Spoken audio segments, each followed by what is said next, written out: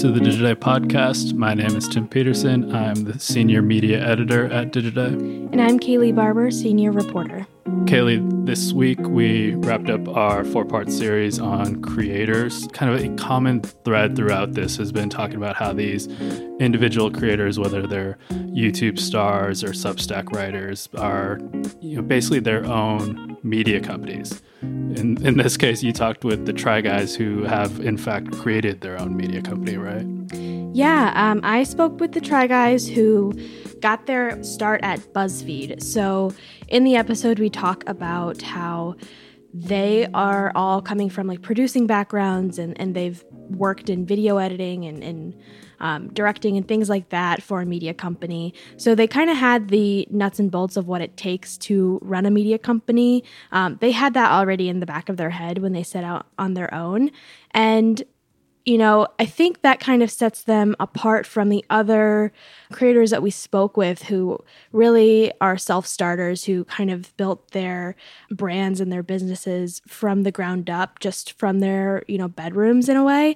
The Try Guys had a kind of a different approach to coming into creating their own business, which was really interesting to talk about. So yes, they definitely fall in that category of creating their own companies and media businesses and this like new genre of what a media company could be, but they came from a media company. Did you pick up on whether they're doing anything different in building their media companies than what a, I guess, traditional media company kind of looks like? Because they're diversifying like every media company is, but I don't know if there's any nuances to how they're building the business. Yeah, I think that's a really great question because the thing I kind of ask them a lot about is how passion fits into their growth strategy.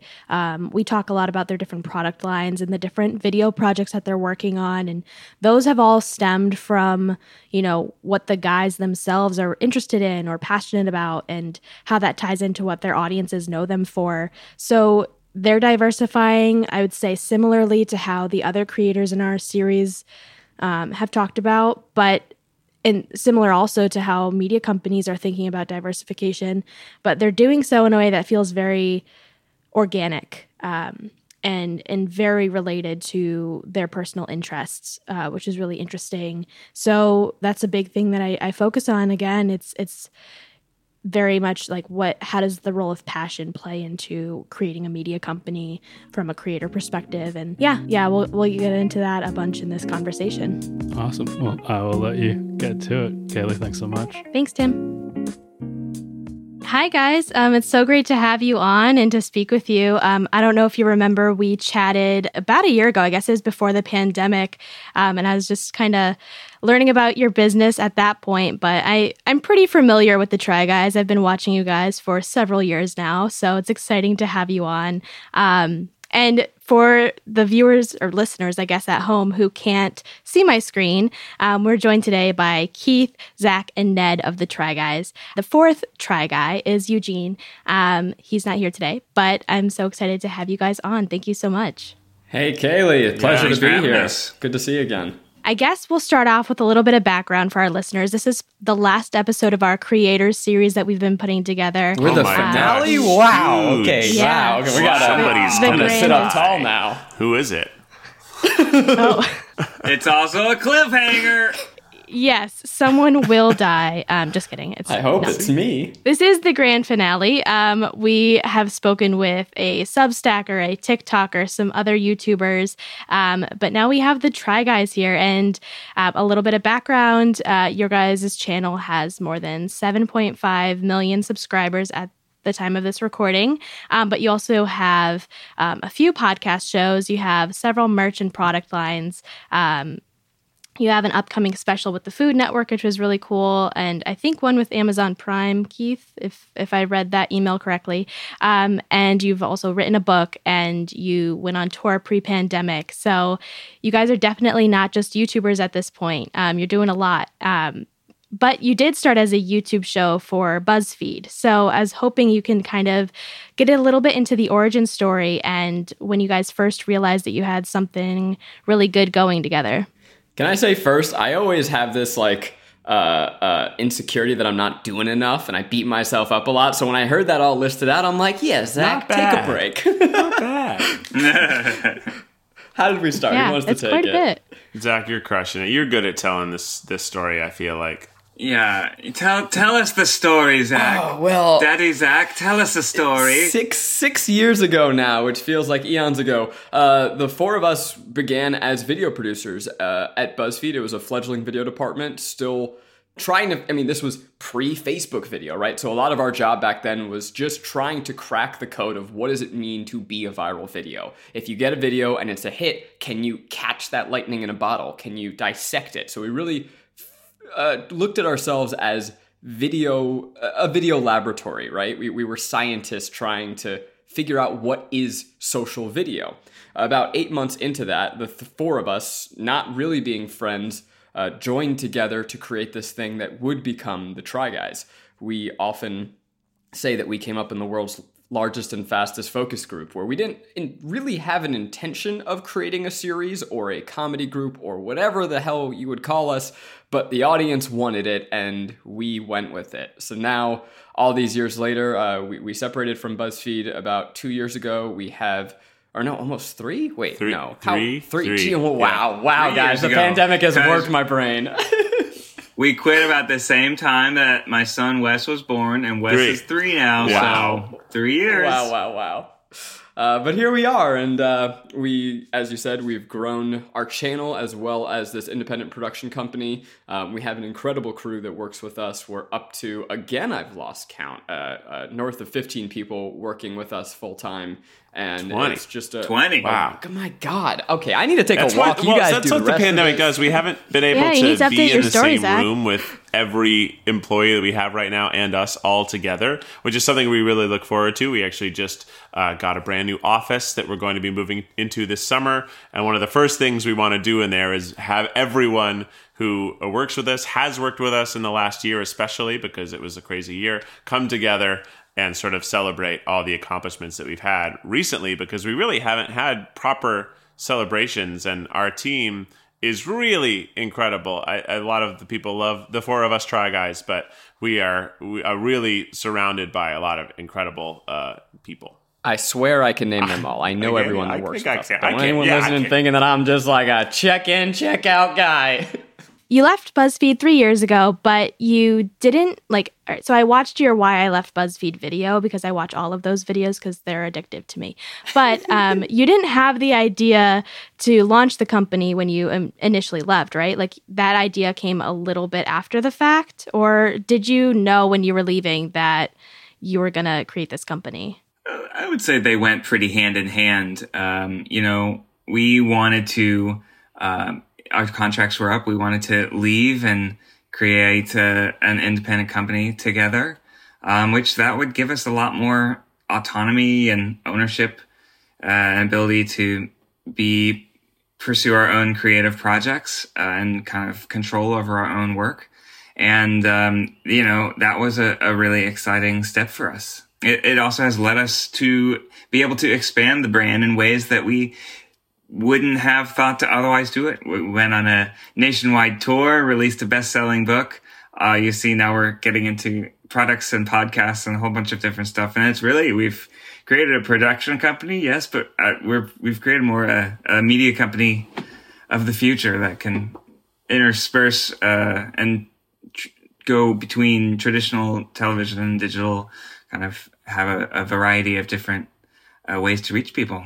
Yeah, for sure. And I definitely want to get into all of the different things that you're doing past video that are creating that new type of media company, which is I think a great way to kind of describe it. I'm curious, how were you able to get the IP with you? How were you able to kind of make this company out of something that you created under BuzzFeed, which I'm sure there's a bunch of legal stuff that you can't fully disclose, but I am curious, was it a big fight for you guys? So Jonah Peretti, who runs BuzzFeed, turns out is terrible at rock, paper, scissors. It was best 2 out of 3. I swept his ass. No, I mean, as you said, it's absolutely not a given that when you create IP under a company that you have the opportunity to take it. So I guess what we can say is that we were able to purchase the IP from them, and they were gracious in even allowing us that pathway, because certainly that's not something they had to do. Got it. All right. So you talked about having a production company of that has 20 employees now, more than 15, 20.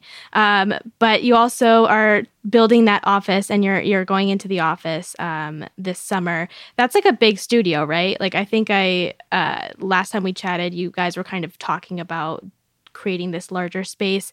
Can you talk about, I guess, the how you were able to do that? Like, I think a lot of creators, especially like YouTube native creators, I feel like building a studio isn't the natural next step, but you guys have been able to do that in the 3 years that you've been solo. Like, how were you able to kind of grow your company into a 20-person team that also has, its own kind of office and studio and make your own media company, really? Just like, how did you do that?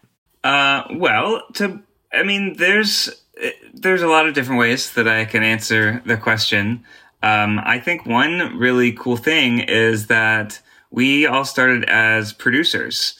We all kind of didn't start necessarily as personalities working out of our houses. We all started as behind the camera people working at an office. And obviously we had varying degrees of desire to be on camera. For example, Keith and I had been doing a lot of live comedy shows, and we're certainly happy to jump on board. But, having a centralized production space and working with different people and collaborators on our team, editors, post-production, a production department, a social engagement team. These are all pieces of the puzzle that we knew that we could be even more efficient and do even more things if we were able to delegate that and not just be doing everything ourselves. But I think the answer simply to your question is, how do we do it? Slowly, over time, with incremental building out of different pieces of our business. But now, as a result, we're able to be publishing 2 videos a week on YouTube while we're also working on a full-length movie and then having 4 podcasts going at the same time. The amount of scale and things that we've been able to do and ways that we've been able to connect with people through our content has drastically increased. I'm going to hype up Ned in a way that he won't do for himself. I mean, look, the beauty of having the 4 of us creatively is that we all have different interests and different tastes, and that all comes together to create the different expressions you see on the channel. But also behind the scenes, there are different things that we are interested in and also capable of. And I will say that Ned is the only one of us who has even remotely a brain that can understand how to build a company out, how to keep our finances in check, how to make sure that we are growing. And frankly, without him, we would have all floundered and flamed out miraculously. It would have been a great 3 years, but we would be struggling right now. And so certainly for that, especially, Ned was instrumental in figuring out what is the model, where is our money coming from, and how can we spend it intelligently to get a team around us so that we are not grinding ourselves to the bone here and continue to make bigger and better stuff. Way to go, Ned. It leads me to one of my questions where every time I talk to young company founders or people who are launching their own businesses, the biggest thing I hear is like 40-hour work weeks don't exist. They're, working at like literally all hours of the day. They're working on weekends. I know you guys obviously have very, hectic lives, and Ned, I know you have 2 children, so you have things that are occupying these like other areas of your brain. But when it comes down to it, is the traditional 9 to 5, like, does that not exist for you guys? Are you constantly, I don't love the word hustling, but are you hustling? Yeah, it's a little of both. Like, there are weeks where it feels like we're doing a 9 to 6 job and we're able to accomplish our shoots and stuff. But there's no 2 days at Second Try that look the same. It's just not how this kind of production works. And we have so many different shows that we're trying to make and grow. And with the podcast, it's just everything's kind of crazy. So I would say yes, we're always hustling, but it's more out of like an excitement to do more things. We often overload ourselves with like a million concurrent projects that we're all equally passionate about all of them. And we have to do a lot of chess of moving things around so that we aren't launching all of these things at the same time, but every single thing gets its opportunity to shine, which is very tough, but it's also really exciting. Like, it's so cool to be like, oh yeah, we were working on 4 podcasts while making a movie, and right now we're working on our slate of stuff. Ned has just launched a cookbook. We're doing a Food Network show. There's like a lot always happening. So we are always... I was talking to someone else, was like, it feels like everything's urgent right now. I feel like everything we do is urgent. It's like, how do you feel? Like, I feel like there's urgency everywhere. There's always something that has to happen right now, and there's 5 things that have to happen right now. But it's always better to be busy.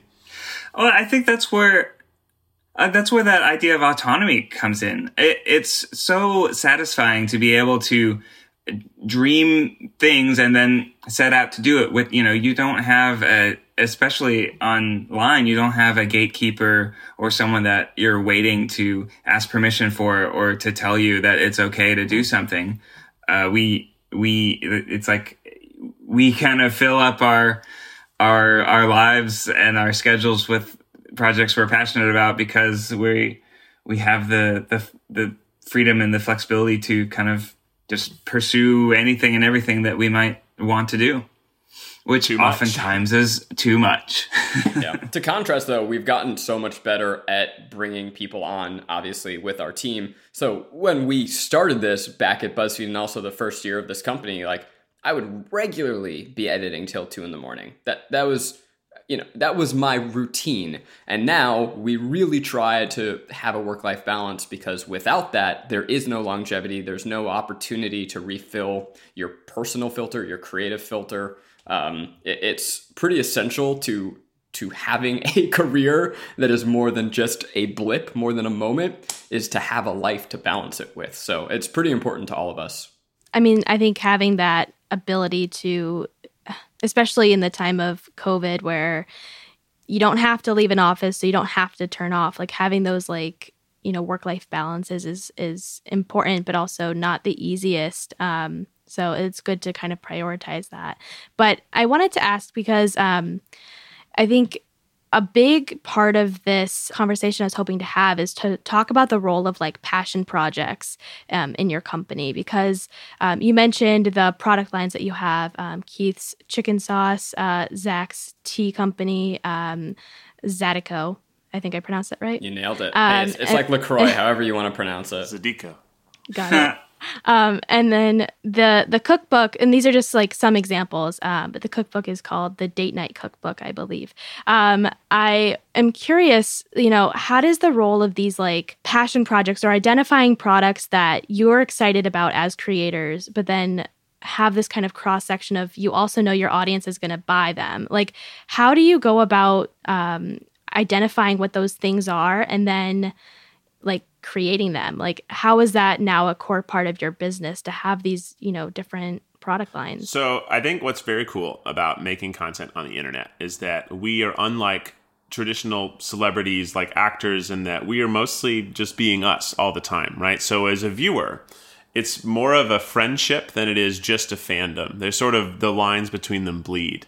And when we make content about something, people want to participate in that content, whether it is, watching me eat everything from a fast food restaurant and then going and buying that food from that fast food restaurant, whether it's watching us ride a roller coaster at a certain theme park and then going to that theme park and riding that roller coaster and taking a selfie. They want to find bridges to complete that friendship fandom sort of blend. And we just saw that, when we did things, people would do them too. And we thought, that's really interesting. How could we make it even more attached to us? So rather than just them going to Taco Bell and getting something I recommended, what if I could design a sauce and a flavor profile that I could describe, and then someone could actually go get it, and now I'm in their cabinet. Or they could be like, I really want to de-stress at the end of the day watching Try Guys, and I want to drink Zach's tea to help me de-stress too. Now I'm closer to Zach. Date Night is a show that Ned and Ariel do together that is really about, how food and relationships are together, and how, you can bring the fun of a date out where someone else is cooking in, and you cook together, you create together. So now the Date Night Cookbook sort of completes that story, or at least adds on to that story. So it's a lot about just enriching our relationship with our fans in ways that both are fun for us and make me really excited. I love when people tag me in Instagram stories eating the hot sauce. It's just it really does feel like we have reached out and touched one another, because fans and viewers can often be boiled down to a number under a video player. And these products that are directly to us really let us see who our fans are, what they look like, what they like. And it's just such a cool relationship we get to build through these sort of odd or fun products. Additionally, I'm trying as time goes on, I think, to get a little more selfish with the content we create. And what I mean by that is thinking less about what is going to spread widely and more about what is really going to excite me? And because I think that passion goes out. So we talk about we made a hot sauce and a tea. I don't think that those are obvious money makers. They're not the biggest thing, but it's something that we had a genuine curiosity and passionate about. And so as we move forward, I have a podcast about movies now. That's not necessarily the biggest crossover between our audience, but it's just it was the part of me that was itching to get out that I wanted to do. And as I look to the content that we're going to put on our channel in the months to come, I want to make things that just make me happy, in addition to the things that fuel this fandom that we've created, and hopefully push them in new directions. Maybe some of them will work, maybe some of them won't.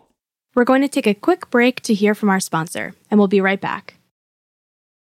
So I think that kind of leads in really nicely to another question I had, which is around experimentation. So Zach, you mentioned that you're doing this movie podcast that doesn't so much tie into maybe your, core audiences. It's niche. It's just a niche. It's a more niche interest. Yeah. But to that end, you were able to kind of experiment and do what you were excited about. I'm curious about how you could also, how you've been using your company to maybe experiment in different roles as well. I know Eugene's not here, but he did some directorial work for a couple of videos. One of them was We Need to Talk About Anti-Asian Hate that came out in March. I'm curious, can you talk a little bit about giving each other flexibility to do these passion projects, step into different roles, and then how you're also doing that while balancing the producing 2 videos just a week on YouTube, and also running a company and some of those things.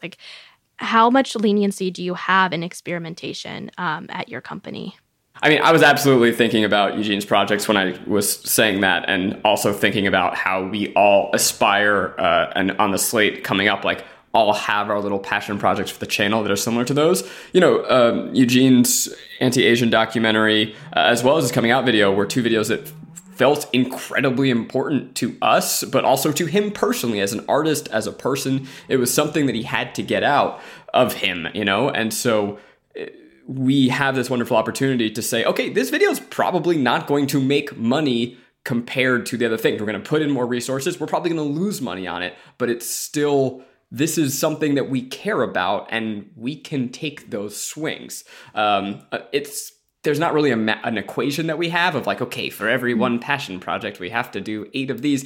We're just trying to make sure we're generally going in the right direction and are surrounding our risks with some more surefire hits. But also, sometimes our risks pay off tremendously, if not necessarily in terms of straight up revenue, just in terms of fan reception. So I think you always have to be challenging what it means to be yourself as a creator. You always need to be pushing your content into a new place, because that is where you find the real hits. To go back in time, when we've made our first Without a Recipe video, I have said this now several times to the guys. I told Keith and Eugene to their face, I remember they were at a picnic table, I said, this is the dumbest idea you've ever had. This is a bad video. And, you know, sure enough, here we are however many years later, and we have a Food Network pilot because of it. So sometimes you just gotta roll the dice and say, guys, I think that idea is crazy, but good luck.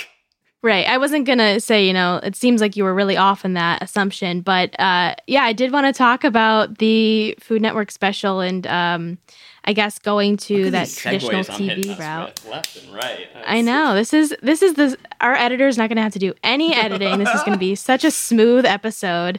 Blah, blah, blah, blah, blah, blah, blah, blah, blah, blah. There you go. Something to edit. Yep. So with the kind of going after traditional TV partnerships, deals, whatever you want to call them. I think what was interesting to me about the Without a Recipe is you were able to sell this show to the Food Network. I guess, how did you go about connecting those dots and signing that deal and I guess make it so that you have a cooking show? What was the process of that? And do you anticipate doing more of it? Do you want to do more of these kind of traditional TV plays? Yeah, it's hard to say how it happened because truly the world of Hollywood and show pitching is not fun. And that sort of relates to what Ned said before about how by having our own platforms, we don't have a gatekeeper. What we mean by that is somebody above you who says yes or no, who gives you money and opportunity.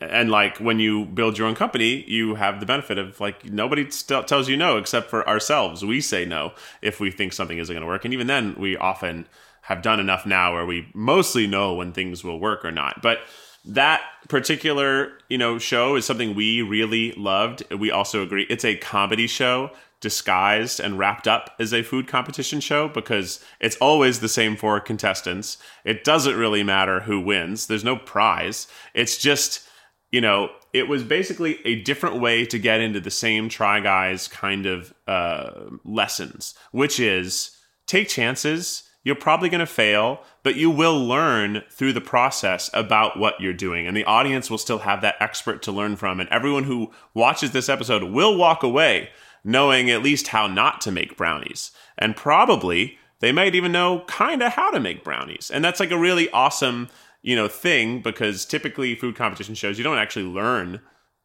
what to do. You just observe and you see a lot of really good people doing a lot of really good stuff, and one's better. But ours is a very different approach to that. It's almost it's a how-to that's a how not to series. And how we did it with Food Network was we met with them and we talked about it and we thought it was a really great fit, and we spent a year figuring out how it would work. And also the pandemic certainly added to all that time. And then finally, we ended up with something we think is a really great version of Without a Recipe that's unique enough to go on television and has some benefits of television. So this will work better for that. And we'll still be able to make our classic Without a Recipe on our channel. So it's sort of the best of both worlds for us. We get to keep growing something we've really loved doing and our audience really loves, and grow it in a whole new place where it can attract new audiences and really, define us as people who not only can make YouTube videos, but can make TV. Because that's a big, I think, misconception across the industry, is that because you make shows on one platform, you can't make shows on another. And I like to think that we are capable of making shows for any platform. We just need fewer gatekeepers so that we can do that.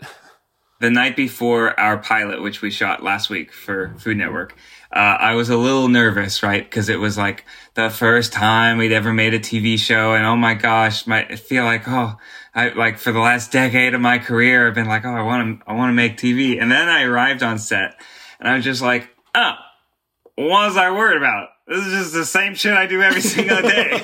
This is just the same stuff I do every single day. This is I don't know if they're swearing on this podcast. I arrived on set and it was basically the exact same type of situation we have with when we shoot our Without a Recipe on the channel, except it was in a restaurant on location, and they had slightly nicer cameras and more professional people that had shot dozens and dozens of Food Network shows before.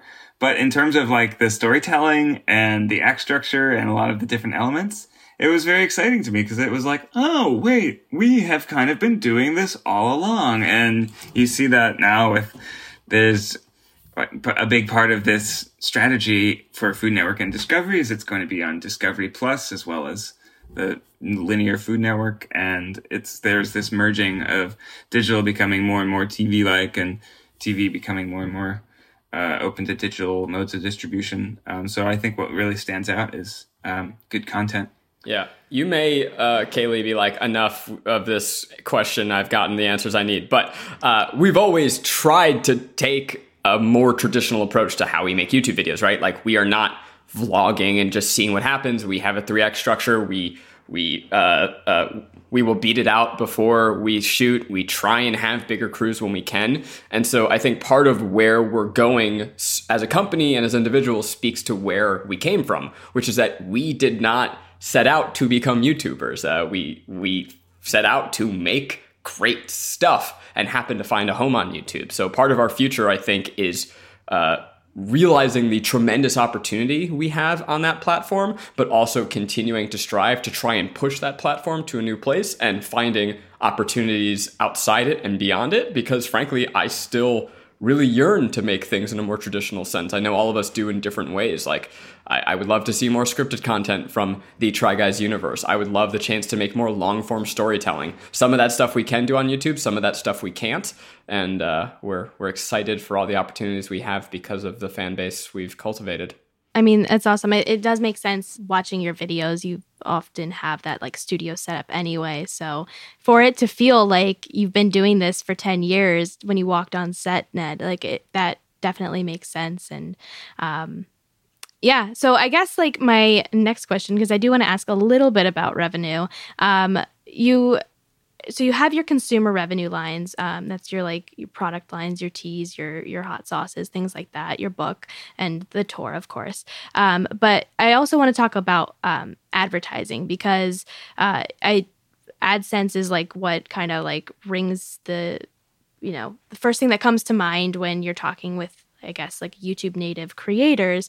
But because you have this production company and you have this like pretty curated setup, I'm curious if you have been doing the bulk of your advertising deals in like direct sold ad campaigns at this point. Like, are you primarily working with brand deals as your like ad revenue, or does the like pre-roll, mid-roll stuff, is that kind of the bread and butter for advertising?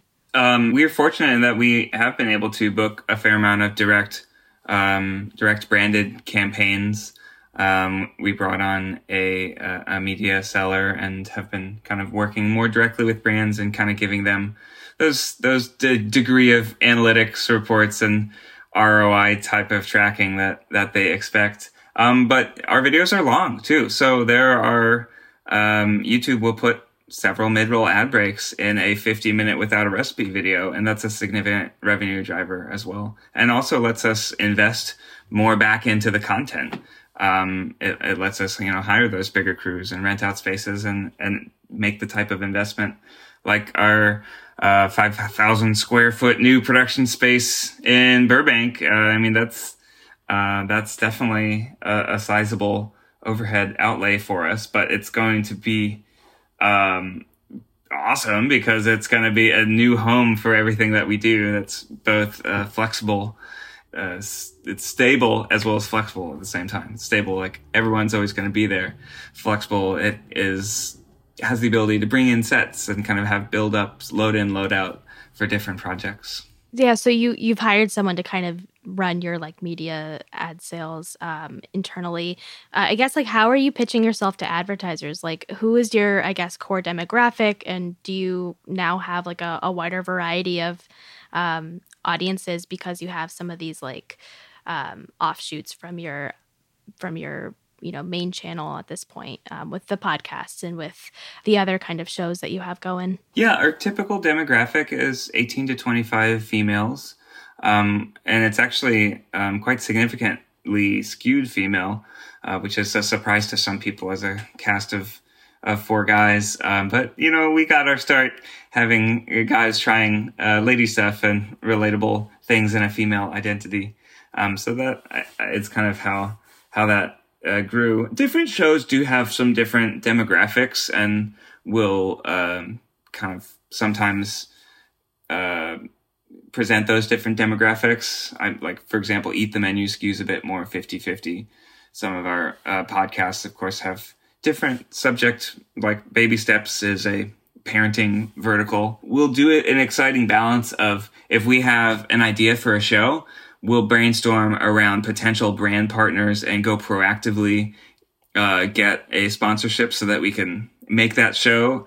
And then also kind of, if an incoming RFP comes in, then we'll try and see, okay, what do we have in our arsenal that could maybe work for this and let us do a pretty exciting episode that we might have otherwise not done. Other demographic ways, like the Try Guys, proper show, Try Guys Try Something, is always our great opportunity to reach new audiences, right? So when you Try Guys Try Knitting, that's going to specifically appeal to people who knit. Some of those people might skew older. They might not. It might skew female. It might not. We did a Try Guys 4vs1 chess. That got its own new sense of viewership. We've done poker. We've done sports videos. So sort of that is part of the growth strategy of Try Guys, is to both do content that serves new audiences, because people who don't have stuff made for them a lot get excited when somebody makes something about their thing. But also, we hope that when they see that thing about their thing, they're like, wow, I also like these guys. Let me go see what else they do. And hopefully they love everything we do. And now we've got a new fan for life. And it's just a cool sort of inherent growth strategy, because that's just what the content does. I'm also curious, because when we spoke with a couple other YouTubers at the start of this series, they mentioned that they also had a podcast, Alicia Marie and Remy Cruz, if you're familiar with them. They mentioned that while they have a podcast and they have a YouTube channel going, they don't have like cross-platform campaigns that run. Like, they haven't seen the transition where advertisers are willing to kind of pay for spots on both of those platforms, even though they're both individually monetized. But I'm curious, like, because you guys, I think, are more of a media company versus like a, I don't know, YouTuber or creator in the traditional sense, have you had that kind of transition take place where advertisers are working with you within your podcast and within your...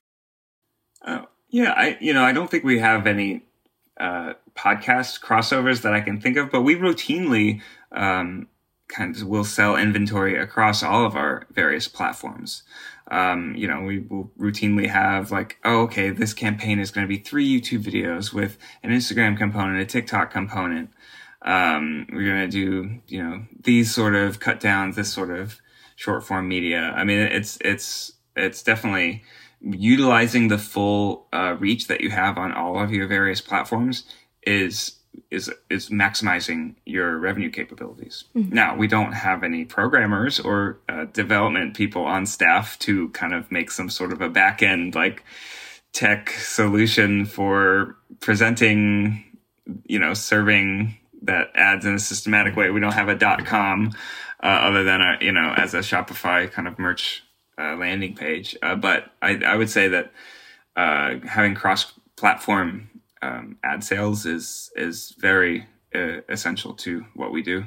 And before you had thrown around the fact that you're working on a movie, or you had worked on a movie in addition to all of these other projects, and I'm imagining that the listeners are going to want to hear more about that. So can you talk about the process of creating a movie, what it is, and how you're doing it?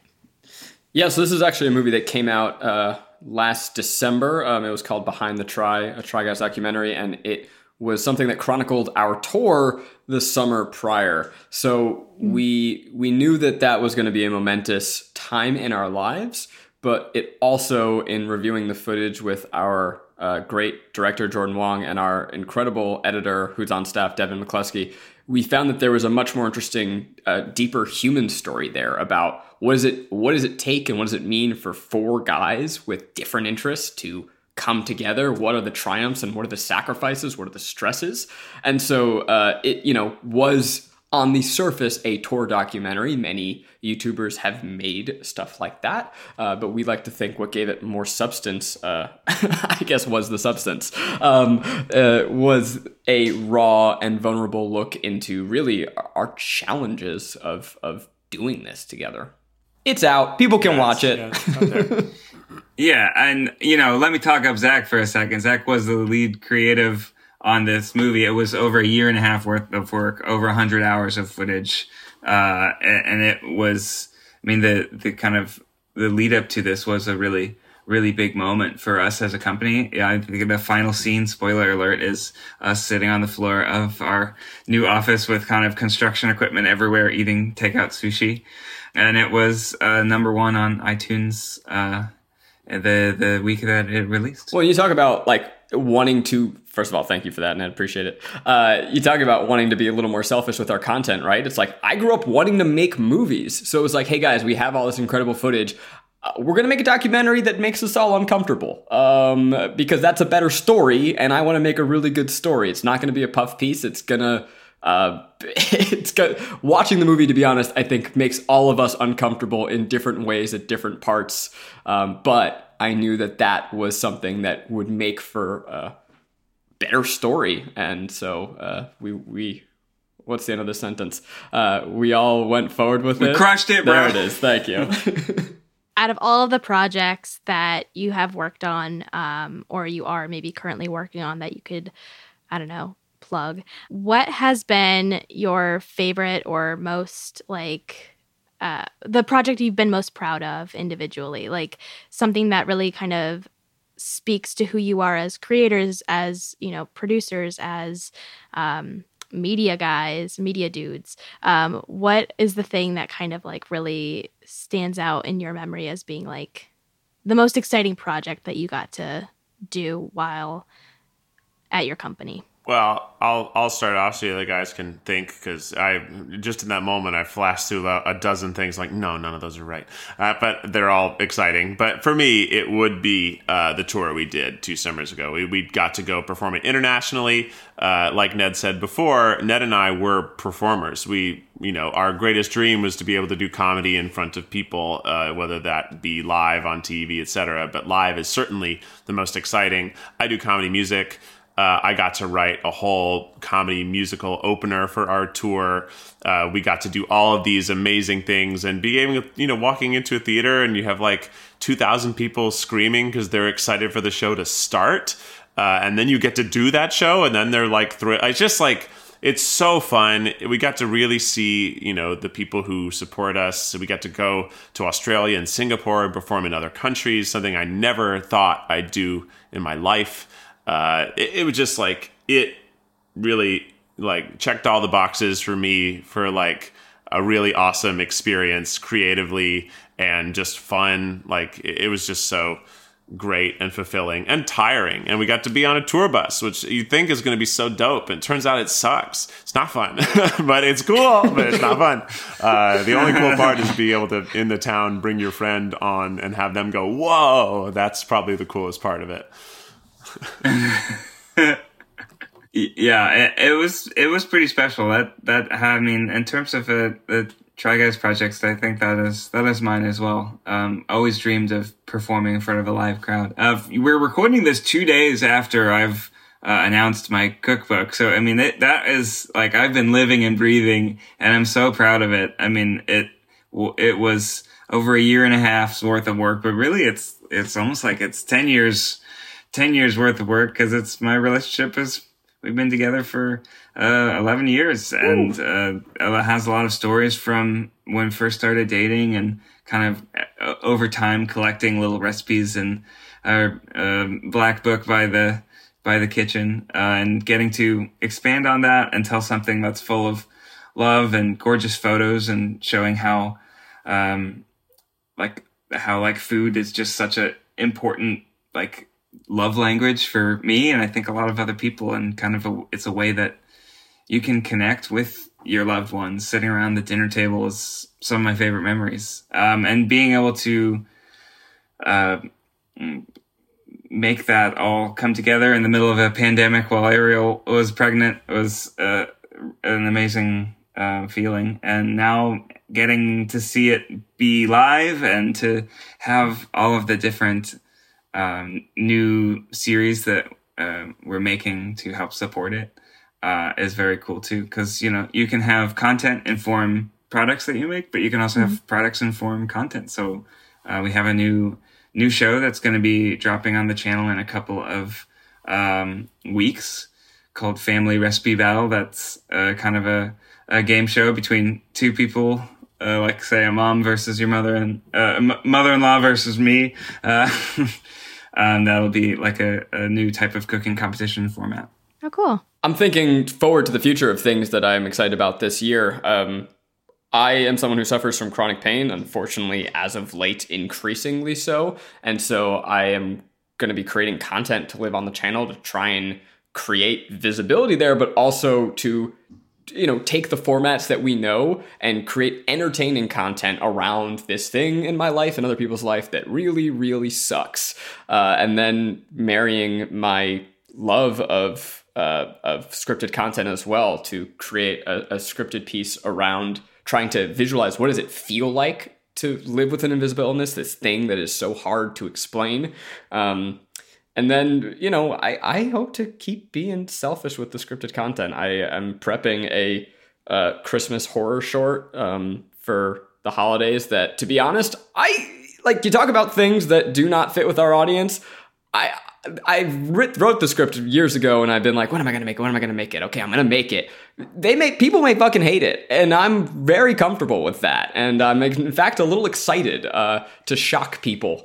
So those are the things that I'm excited about, is doing a little bit more for myself. But I will also say that sometimes I and the rest of the guys, when we think about what are we excited about creatively, we go into, okay, what am I working on? But the real answer is when we all come together, that tends to be the stuff that's the most special, the most exciting, the things where Keith's brain is riffing off Eugene's brain, and then Ned comes in with the joke, and I'm there too. And those moments are really electric and exciting and quite special. All right, last question for you guys. I think a big question that a lot of people have for creators and YouTubers, and because you guys and all of your answers just now kind of talked about that personal incorporation of your health or your family into a look into your lives, because you so frequently incorporate very personal aspects of your life, does that ever get exhausting for you? Does it ever feel invasive? I feel like this is a thing a lot of YouTubers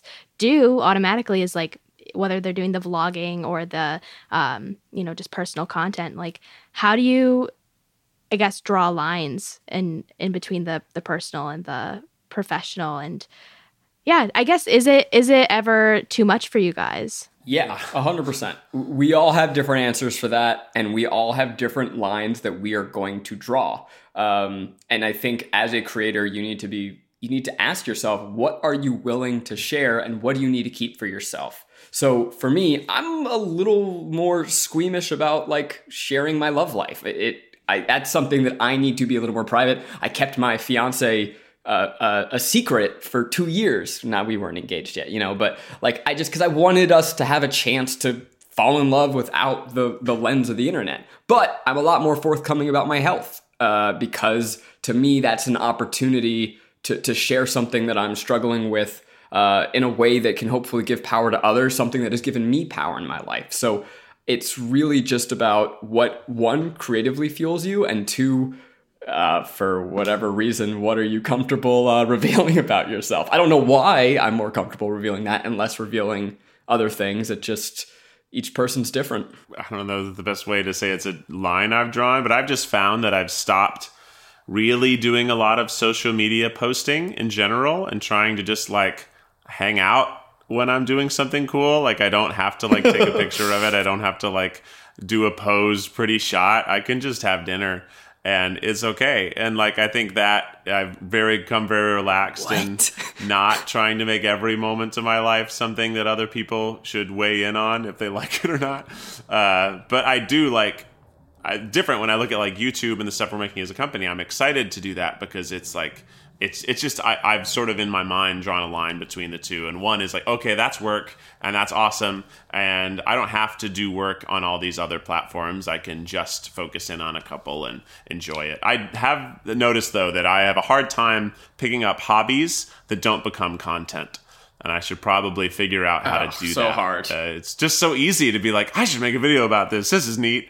And maybe sometimes I just maybe should have some more things that are just for me time. Like I got a VR headset right now. That's just me, baby. Just me in that virtual world. I'm living. It's incredible. Keith, you gotta start hobbies that our fans don't really like or understand. Like my fantasy football tweets really fall flat. So, that's just for me. But no, I feel similarly to Keith and Zach. It's hard to find that line, especially with 2 kids. I find that I am pretty sensitive about the extent that I am featuring my kids, especially as they're getting older.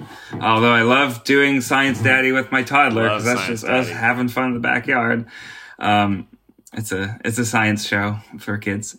But I think the best way for creators and their mental health in this regard is to treat your content not like your life, but like your work. And even when you're taking photos of your life or documenting certain aspects of it, like have it be like siloed, where it's like, I'm like making this in this way because it's going to, have this intended effect and reach people in this way. And, you can be authentic and be sharing things that are personal to you, but you don't have to, be documenting every single thing that you do, be intentional about it as like, here I am going to create content, this and this. And I mean, helps if you are keeping it into specific hours too. But if the value of your life experience is only measured through likes, well, then you're setting yourself up for a big crash someday. Well, thank you all so much for joining me on the podcast. This Pleasure. has been such a fun conversation. Thank you guys so much for joining us. Thanks for having us. Come listen to us on one of our podcasts. And thank you for joining us. We'll be back next week with another episode.